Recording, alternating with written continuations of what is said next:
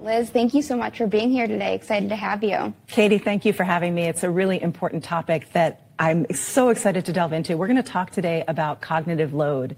And cognitive load may sound kind of scientific, and it is a little bit, but if you understand it deeply, you can really start to make changes in your environment that make the work easier and make patient care safer. Great. You ready to jump in? Let's do it. Awesome. So how this works is we're going to delve into specifically what is cognitive load. Okay. Cognitive load theory was developed in research. It's scientifically based. It's almost the same for everyone, you, me, nurses in the care environment.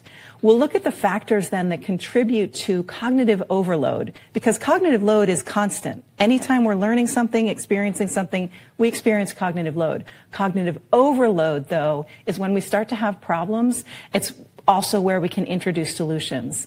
We'll look at how a heavy cognitive load impacts nurses and patients. So we'll look at the factors, the way that we can help to mitigate that. And we'll look at those solutions that help minimize cognitive load so that nurses can focus on the things that matter most. And specifically, we're going to delve in at the end into how technology helps to lighten cognitive load. Because technology can often be a factor in cognitive load, but if it's designed well and implemented well, it is part of the solution.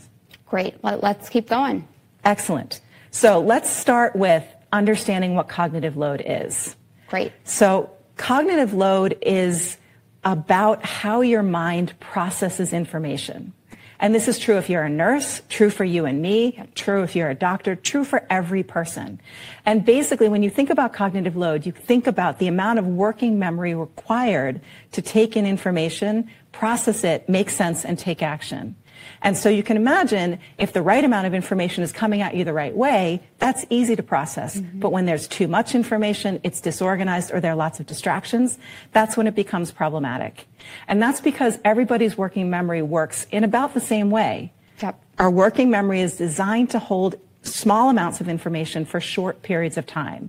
So on average, our working memory lasts roughly 15 to 60 seconds. So by the time I'm finished telling you, your working memory will have let it go. Yeah. Right? And it can also hold only an average of 4 to 6 items at one time. And that is why, if you can imagine, there are lots of distractions or competing information. New information can knock out older information, which is why you forget things. And in a patient care environment, that can be problematic. Absolutely. So let's look at the 3 types of cognitive load. Okay. So first, there's intrinsic load. Intrinsic load is the level of cognitive effort that's basically inherent to any given situation. There's a certain amount of information. There's certain things you need to process. You can't really change intrinsic load, but it is impacted by people's stress levels, by whether or not they are experiencing big emotions that stress is making it hard for them to regulate. Got it. Right, so that minimizes how easily you can segment and process that information. Yep. Next, there's extrinsic load. Now, extrinsic load is all the things in your environment that are competing for your attention, competing for your emotions, distracting you from the task at hand. Yep. So you can imagine extrinsic load is often things that are somewhat, at least, in our control. Right? So imagine you're a nurse and you're having a busy intake. You're taking in a new patient and there's information coming at you from left and right. Yep. That might distract you, but if you can minimize some of that distraction, then you've lightened the cognitive load. Got it. The last area is what's called germane load. And germane load is the amount of effort that it takes to process that information that you're taking in. So germane load has to do with whether or not you've experienced situations like this before, right? So for example, nurses and doctors practice codes. Yep. That way they've been through the experience, they know who's going to be in what role, they know the information that's going to be conveyed and how it's going to be conveyed. That makes it much easier for them to process it. Nobody's wasting cognitive effort figuring those things out while a patient is in distress. That makes sense. Liz, when does cognitive load become problematic? So cognitive load, as I said, happens in every situation. It's problematic when it moves from manageable load to cognitive overload. So Katie, generally some level of cognitive load is unavoidable in a working environment. We have information coming at us and we have to process it. Yep. If you think about a nurse in their environment, though, they've got so much information coming at them. That information is often incomplete, and they have to quickly triage that information and figure out what actions are most important and what to do while still remembering the things from a minute before. When there's too much information coming at them, they lose their ability to segment and process that information. You can imagine that's when they forget things, that's when mistakes happen, and it starts limiting their ability to focus and keep managing all of that information that's coming at them. Liz, I've seen so many nurses that have been in situations like this where there's constant stimulus coming at them. What does it look like when this persists over time? That's a great question, Katie, because that's actually when it gets really problematic. You can imagine for a nurse, it's normal to have a shift where things feel a little bit overwhelming. But if that happens repeatedly because the environment isn't designed right, then they're starting to experience lots of errors or mistakes. They're starting to feel the depression that comes with that. They're starting to feel burned out. They feel consistently overwhelmed. And that's when the care quality starts to go down. They feel less satisfied in their work. And that's at least part of the reason nurses are leaving the profession and we're experiencing the shortage we're experiencing right now. Liz, that's so interesting. Well, let's make it real. Great. Let's let you experience what cognitive overload feels like. I apologize in advance for this, but let's do an exercise. And if you're watching at home, you can do the same thing along with us. You just need a pen and paper. You've got a pen and paper there. So I'm about to show you a bunch of letters. Okay. I don't want you to write them down when I show them on the screen, but I want you to try to remember them. Okay. And then once I take them off the screen, you'll write them down. Okay. You ready? Let's do it. Okay. Here you go. Got it? Got it? Okay. Yeah. See if you can write them down exactly the way they were on the screen.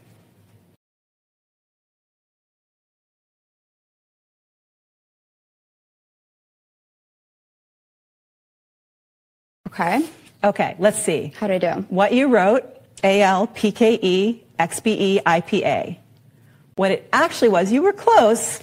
You got a lot of the right letters, but not quite in the right order or grouping. So it was AL, POK, EXR, BEP, A. Okay. Now I'm going to show you the same letters in a different grouping. So what I want you to do is take that paper, put it aside where you can't see it. Okay. And we're going to see another set of letters. This time, again, I want you to remember them. As soon as I take them off the screen, you'll write them down. People listening at home can follow along. You ready? Let's do it.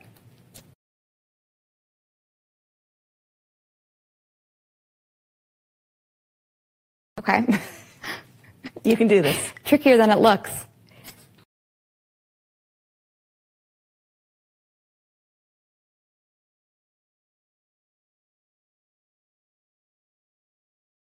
Okay. Okay, let's see what you got. So you got ALP, OKE, XRB, EPA.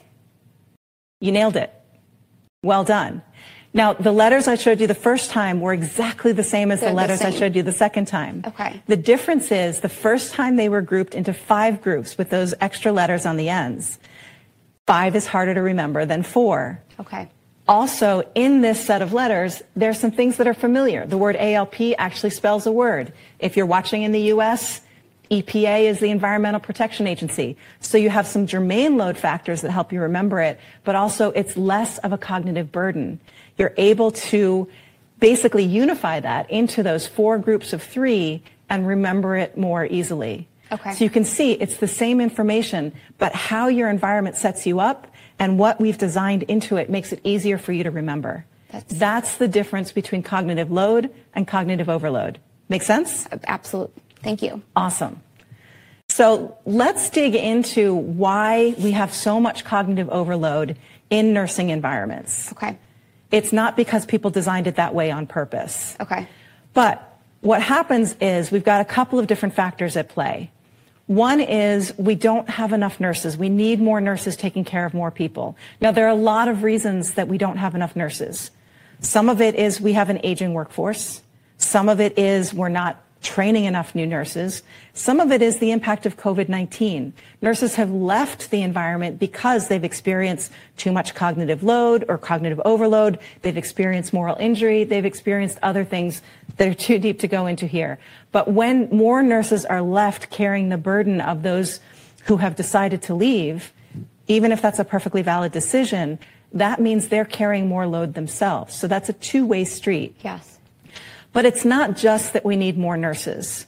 We also need to have systems that are designed recognizing the normal human limits of cognitive ability.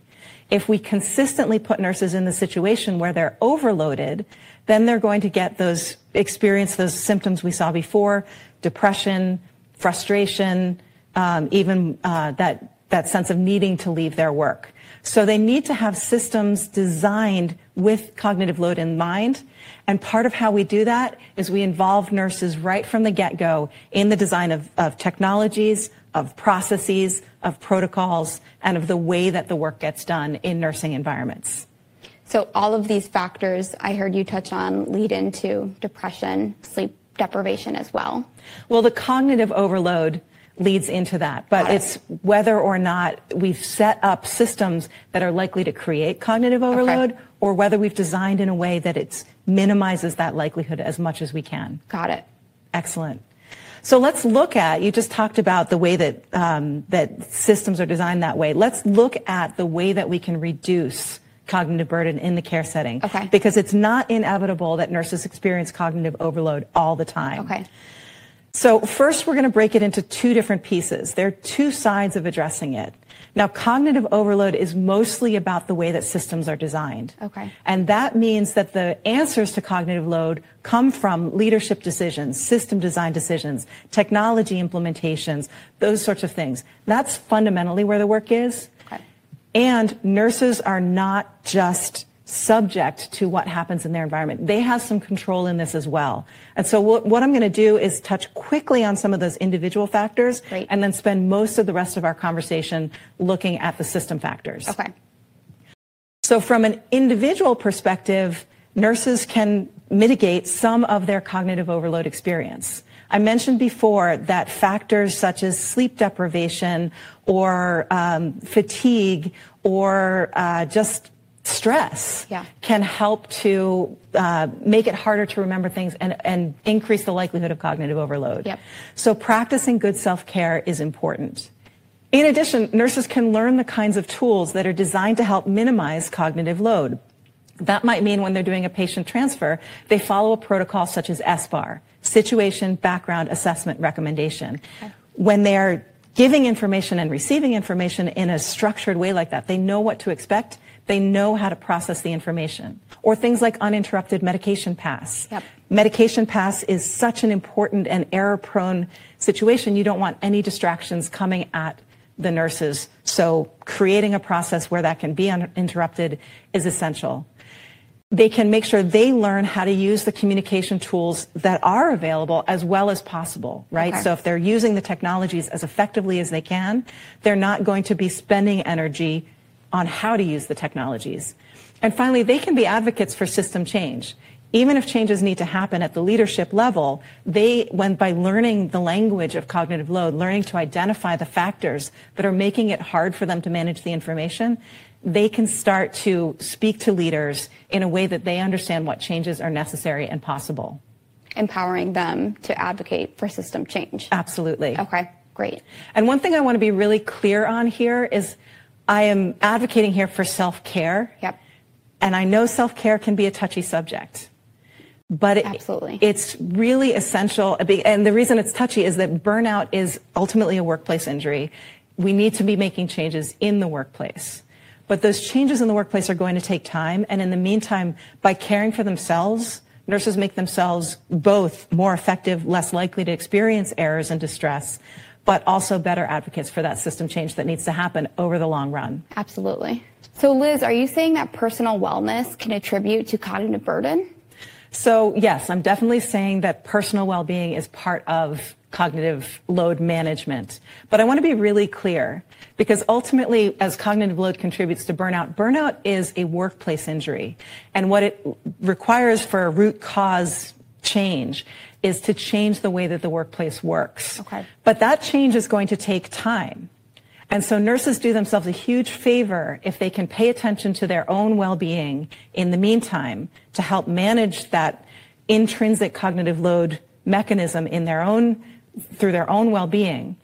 And it also makes them better advocates for system change. That makes a lot of sense. So let's talk about system change. Let's talk about what that requires. Yeah. And this, we're going to spend a little bit more time here, so I'm going to walk you through what we're going to go into, Great. and then we'll go into each of these pieces. So part of how people can manage system change is by unifying communication channels. Communication is so central to how nursing work happens that that's a great place to focus. It means when we have mobile care teams, they need to be connected at all times. It means looking at things that extend nurses into the care environment, even if they're not right at the bedside. It means looking at care models and saying, just because we've always done it this way, should we continue to do it that way? It means identifying tasks that can be offloaded from nurses onto other qualified care team members or even onto patients and families. And it means empowering nurses to manage the process of patient care more efficiently. So you ready to delve into each one of these? Let's do it. Okay, let's start with communication. So nurses raise communication as a challenge so often, and it's usually one of two things. Either there's no communication or there's too many communication channels. Yeah.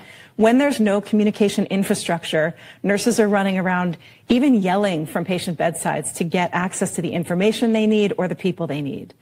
More commonly, there are too many communication systems, and so you get what are called communication islands. In that case, you have nurses using one communication system. They need to use something else to reach physicians, something else to reach pharmacists. And you can see how that adds to their cognitive burden because they not only have to manage the communication, but they have to think about which communication channel to use and often wait for a response on it.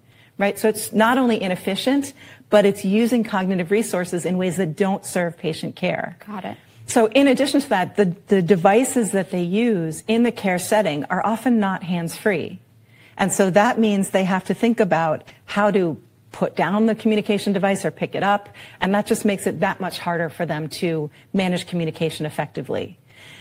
It also needs to be integrated with other systems. Okay. Right? So imagine trying to send a message about a patient to a doctor or a pharmacist, and you've got to make sure they know that's the patient you're talking about. So you have to put that into your text, say it over your call, whatever it might be. But if you have an integrated system, it can append to all that information for you. Okay. And so that's effort you don't have to take as a nurse to make that communication happen. Liz, that's a really great point because nurses are always on the go, which makes communication all that much more complicated. How does that contribute to cognitive load? It totally does, Katie, because when you're moving from place to place, you're not using the same communication systems all the time. And in fact, team structures are actually shifting now as well, which means that where traditionally you've had one nurse overseeing 4, 5, or 6 patients, now one nurse is often overseeing a team of LVNs, LPNs, and patient care techs who are being their hands at the bedside. Okay. So you can imagine if one more qualified, higher trained RN is overseeing all of those people, there's a lot of communication that has to happen. And it needs to happen where those teams are, as opposed to making them all come back to the nursing station. Yeah. So they need to have the communication go with them wherever it is that they go, so they don't have to stop what they're doing, interrupt that cognitive flow, and move and figure out how to make that communication happen. Okay. Another way that we can lighten the load on nurses is by incorporating nurse extenders. Now, a nurse extender is any tool or technology that allows the nurse to have the information they would have at the bedside, even when they're not at the bedside. Okay. So imagine, for example, a smart bed. A smart bed can let a nurse know if a patient who is at high risk for falls is about to get out of bed, or a patient who needs to be turned to prevent pressure injuries hasn't been turned in a long time. That nurse doesn't have to go to the bedside to find that out. They can be alerted via their integrated communication technology to know that that's about to happen and intervene as needed, as opposed to having to have hands-on at all times.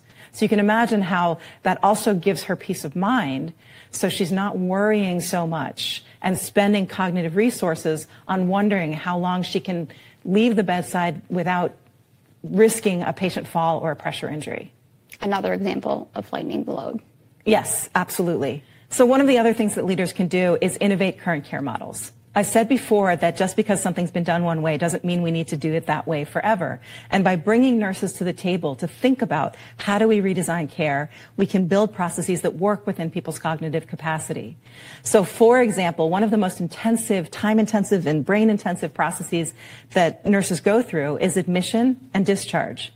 At admission, they've got to get up to speed on a new patient, make sure that they're covering all of the things that get that patient safely tucked into that unit. At discharge, they've got to track down labs and signatures and orders and just make sure that, again, the patient is safe to go home. So what some systems are doing is introducing a dedicated discharge and admissions nurse who uses telecommunications or video conferencing to connect and take care of all those time-intensive tasks so that the frontline nurses can be working on the rest of the daily management tasks that they do for all of their patients. And Liz, do you have an example of a hospital or healthcare system that you've worked with that has implemented something like this previously? Yeah, one system that I worked with actually brought nurses and nurse leaders to the table to redesign the entire process of nursing. We have so many best practices in nursing, from bedside shift report to dedicated med pass to hourly rounding. And each of those has a reason for existing, and it has a purpose that is good and needs to be focused on.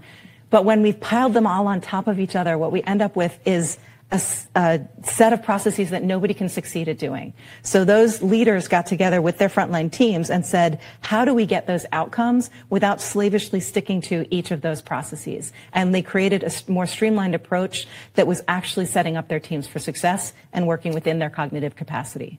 Taking a lot of chaos and streamlining it. Exactly. So designing the environment so that there's not so much extraneous load, that those cognitive resources can be focused where they should be focused. It makes a lot of sense. Another area that people can look at is offloading tasks. So there are things that nurses do today that don't require a nursing license. And at a time where nurses are at a premium, where we just don't have enough nurses to do the nursing care, we can't afford to have RNs doing work that you don't need a license to do. And that doesn't only mean offloading to other care team members, right? LVNs, LPNs, patient care techs, they are amazing. They help nurses do their jobs and manage some of that cognitive burden. But patients and families can do some of that work as well. So for example, a patient with diabetes who's been stable with diabetes for a long time knows how to do their finger sticks and check their insulin.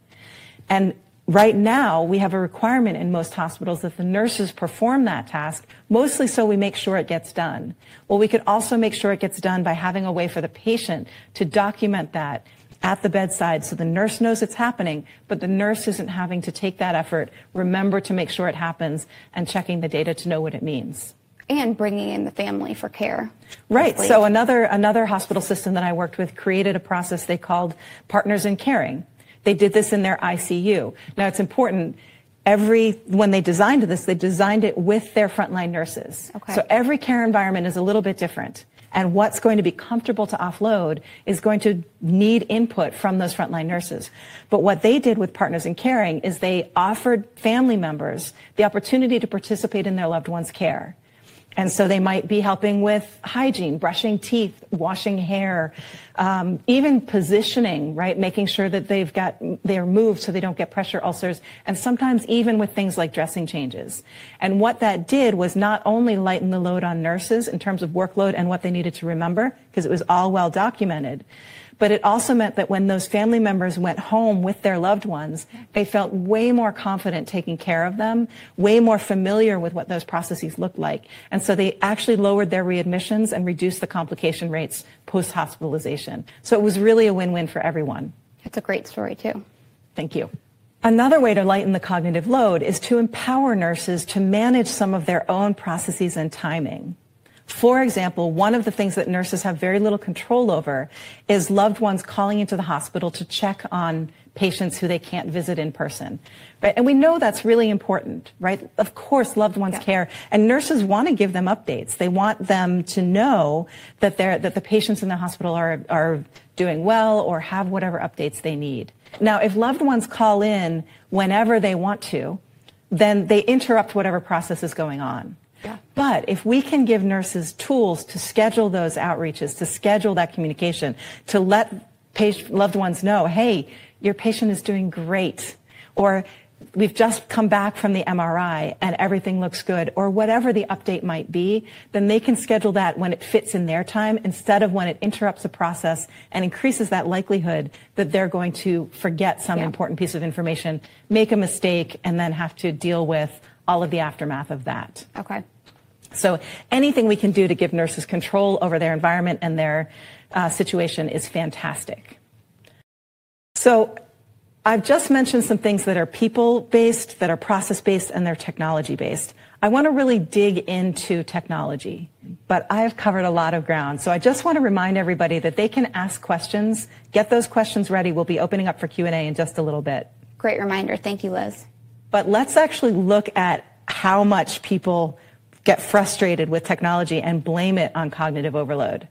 Because we love to blame technology for cognitive overload, right? People talk about documentation, and documentation is challenging, but technology can be part of the solution as well.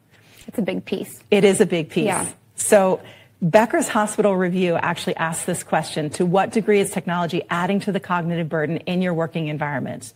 And people were able to say high, low, medium, not at all. Okay. What do you bet? Medium? Actually, the vast majority of people said it's a high contributor to cognitive overload, and most of the rest of them said medium. Only 1% said it doesn't contribute to cognitive overload. Now, there's nothing inherently wrong with technology. Okay. What this means is we're not designing technology well enough or integrating it well enough into the workflows. And what I mean that at a system level. Yeah. So when we look at technology, the kinds of things that I'm talking about that can be solutions for that is things like hands-free technology for communication, recognizing that nurses most of the time are using their hands to do their work. So if we can take the communication out of their physical hands, that's better. Looking at things like smart beds that are, as we said before, nurse extenders that allow nurses to have the information they would have at the bedside, even if they are somewhere else. So some systems are using barcode technology so that nurses can easily connect medications, clinical processes, and patients without having to write down or look up a lot of information to make that connection happen. Really, the fundamental connection of whether or not a technology is going to add to or reduce cognitive load centers on integration. So if a system is integrated, whether that's bedside vitals or a communication system, is integrated in with core hospital systems such as the EHR, that means nurses are going to have to take fewer steps to get the information that they need, communicate that information to others, or create the context they need to make sure that information makes sense and contributes to good patient care. Got it. So those are the technologies that exist. When we talk about optimizing those technologies, they need to be supporting nurses. So they need to be designed to streamline that workflow as opposed to just introduced haphazardly into it, right? We need to have nurses involved in the selection of and the rollout of technology. So if you're a nurse leader, you can be thinking about making sure you have a good relationship with your CNIO or your CIO so that when technologies are selected, there are nurses at the table helping to make that decision. And as they're rolled out, there are good feedback channels for nurses to say, this is working, this is not working, this needs to be changed, and that they can be constantly introducing the kinds of upgrades and streamlining of those solutions that make sure that that nurse's work is easier. For too long, we've allowed systems and processes, each of which is well-intentioned, to be introduced into the care environment without recognizing what changes need to be happening overall, and to make sure that they support allowing this flexibility and changes that are happening as we innovate care models and look at restructuring the way that care is delivered. That makes a lot of sense. So technology should be part of the solution, and nurse leaders are part of making sure that happens. So as we wrap this up, just a couple of things that I want people to keep in mind. Cognitive load is true for everybody, right? It's not nurses, it's not doctors. Everybody's brains work in a certain way. They work in a way that allows small amounts of information to exist for short amounts of time in working memory. And so if we know that's true of human beings, we can design environments that work with those human capacities instead of constantly stretching them past their limits. So here's what I want people to take away from this conversation is if they can recognize cognitive limitations, which are universal, we can design systems that work within them. That then creates a foundation for strengthening nurse resilience, making sure that nurses can stay in the profession of nursing, which they've dedicated themselves to. Then we can address communication and workflow issues because communication is the foundation of how nursing care happens. On top of that strong foundation, we can innovate care models and the technologies that support them and empower nurses to delegate and make decisions so that they are more in control and can manage their cognitive resources effectively.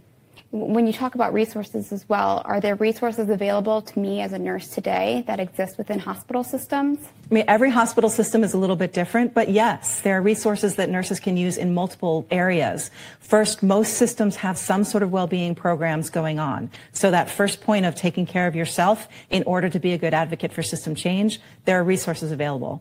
On the system change front, most systems also have departments that look at process improvement and process change, and they need to have nurses' voices at those tables because otherwise somebody else is going to design the process and they don't know the work as well as nurses do. So nurses need to be a vital part of that. So yes, there are resources in every hospital that nurses can be part of making the environment better and safer so that patient care is optimized and nurses can do their work without feeling overloaded all the time.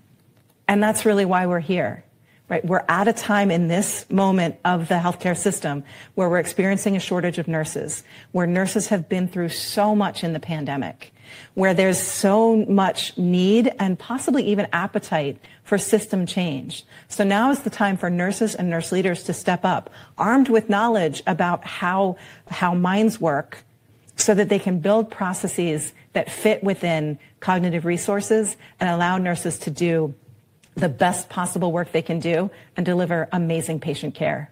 Perfect. Thank you so much, Liz. Thanks for having me, Katie. Yeah. Hi, everyone. This is Julie Cullen. I'm the managing editor of American Nurse Journal. I'm going to be moderating the Q&A portion of today's program. Liz, thanks for a great presentation. Are you ready for your first question? I am, absolutely, Julie, and thank you so much for having me here today and to American Nurse Journal for helping us bring this important topic to people. Thanks, Liz. Okay, the first question. What is the best way to limit information overload day to day? So as we discussed in the webinar, there are both personal and systems contributors to cognitive overload, and it really takes a balance of both to stay in a healthy range of cognitive load. So as an individual, taking breaks, and I mean true breaks, in which you let go of processing information, so not checking personal email or arranging childcare throughout the day is one of the more effective ways that people can manage cognitive load and way more effective than powering through. Now, obviously, in order to do that, you know, nurses are probably rolling their eyes at me saying, take breaks. There need to be system supports that both create break spaces that are calming and allow for that, you know, letting go and building a culture that values breaks. So anything that has to do with well-being is going to help manage that day-to-day cognitive load, but also learning communication tools, whether those are in the EHR or separate systems, can help decrease that extraneous load. So that often means, from a system perspective, creating and using learning updates or sharing best practices from power users so that nurses can keep getting better with the tools that the system has invested in. And then some systems are also hiring human factors engineers. These are scientists who are trained to assess and design environments so that they work within cognitive limits. And they help with process improvement in a way that explicitly designs so that we're not constantly creating cognitive load with either the technologies, the processes, or the team approaches that we use. Thanks, Liz. Before I go to the next question, a few people have been asking if this webinar will be available to view later, and yes, it will. We're going to be sending everybody a link to the on-demand webinar so you can watch it again later. Let's look at our next question.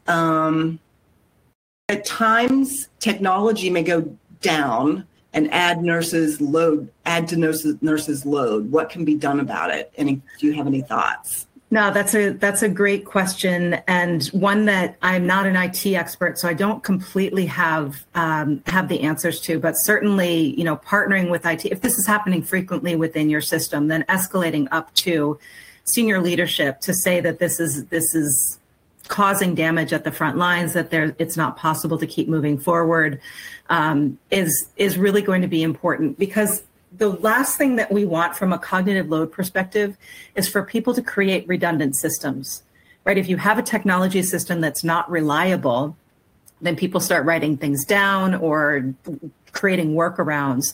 And what that means is that there's extra extraneous cognitive load when they have to think about, can I lean on the system or should I use my workaround approach?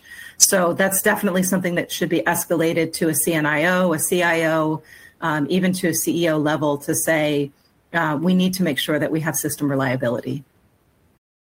Good advice. Another questioner, another audience member, is noting that at some hospitals, the culture of the hospital doesn't really encourage nurses to take breaks. Do you want to comment on that? Yeah, and that's, so I've seen that a lot. And I've seen that both from front lines and from leadership levels.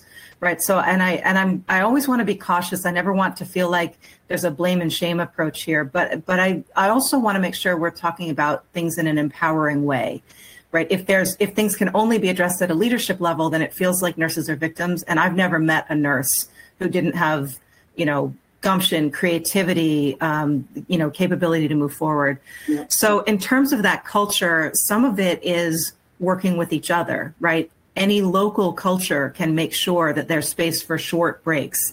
And from a cognitive load perspective, it can be as short as 90 seconds to reset your cognitive capacity and start to feel like you can handle things again. From a systems perspective, that really is a culture thing, and it has to do with staffing, but it also has to do with creating processes and creating and investing in support resources, whether those be technology, LPNs, LVNs, techs, what have you, to ensure that there is a sense of room in the day that people can take some time away from their direct responsibilities. And to do that, you have to trust as a nurse that your team members are going to carry things just as well as you would, knowing your patients. So it can also be local nurse units creating protocols for when they're going to hand a patient off to a team member so they can take a break, whether that's short or a little longer, knowing what information they want to transfer, knowing what etiquette there is around escalating. So if they're taking a break, could you interrupt them and under what circumstances? And just creating those norms and rules that say, this isn't about team members not being good enough to be able to do the work. It's a literal physiological human capacity question where everybody's brain needs to have time off in order to function optimally. So when hospital leaders do create strategies for managing cognitive overload and overcoming communication challenges, how do they make sure those strategies stick? And what can they do to support staff during the transition? That's a great question, Julie.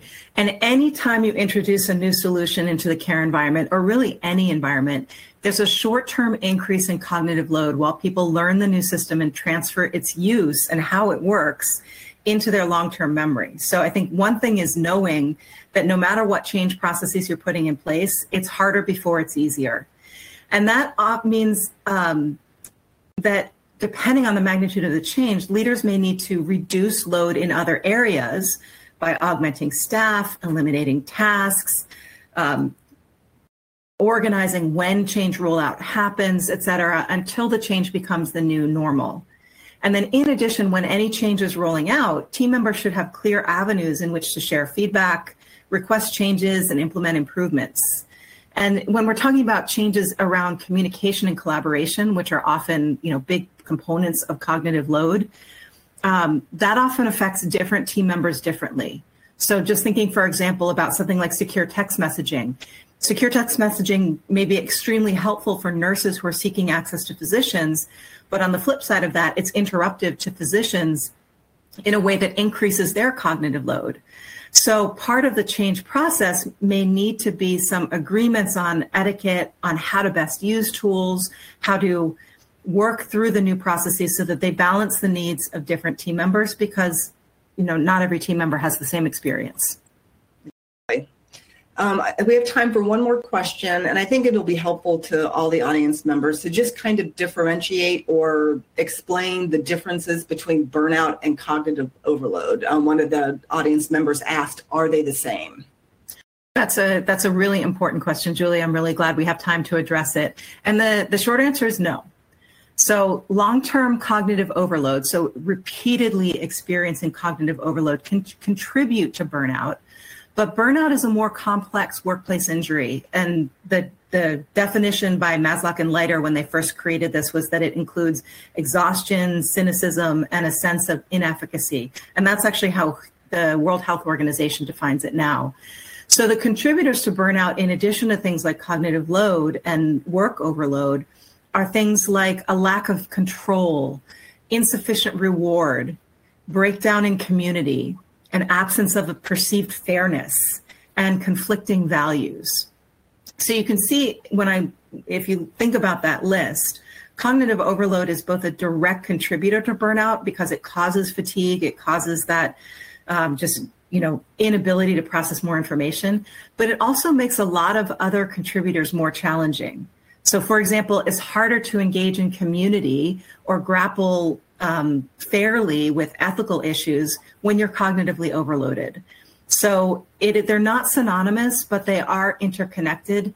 And I think it's important as leaders are looking at strategies for team member safety and well-being that they recognize that different components are going to require different solutions. Now, when I say that, that doesn't mean that we foist 100 different solutions on the front lines. It's a leadership responsibility to address change in a way that hits on multiple aspects and elements of burnout, including cognitive load, as they're looking to make these changes take place. Thanks, Liz. That was really helpful. And thank you for your time today. This was a great presentation. And thank you, audience members, for joining us today. Everybody have a great afternoon. Thank you so much, Julie. And thank you again to American Nurse Journal, and happy Nurses Week to all the nurses out there. We're so grateful for what you do every day. Absolutely. Thank you.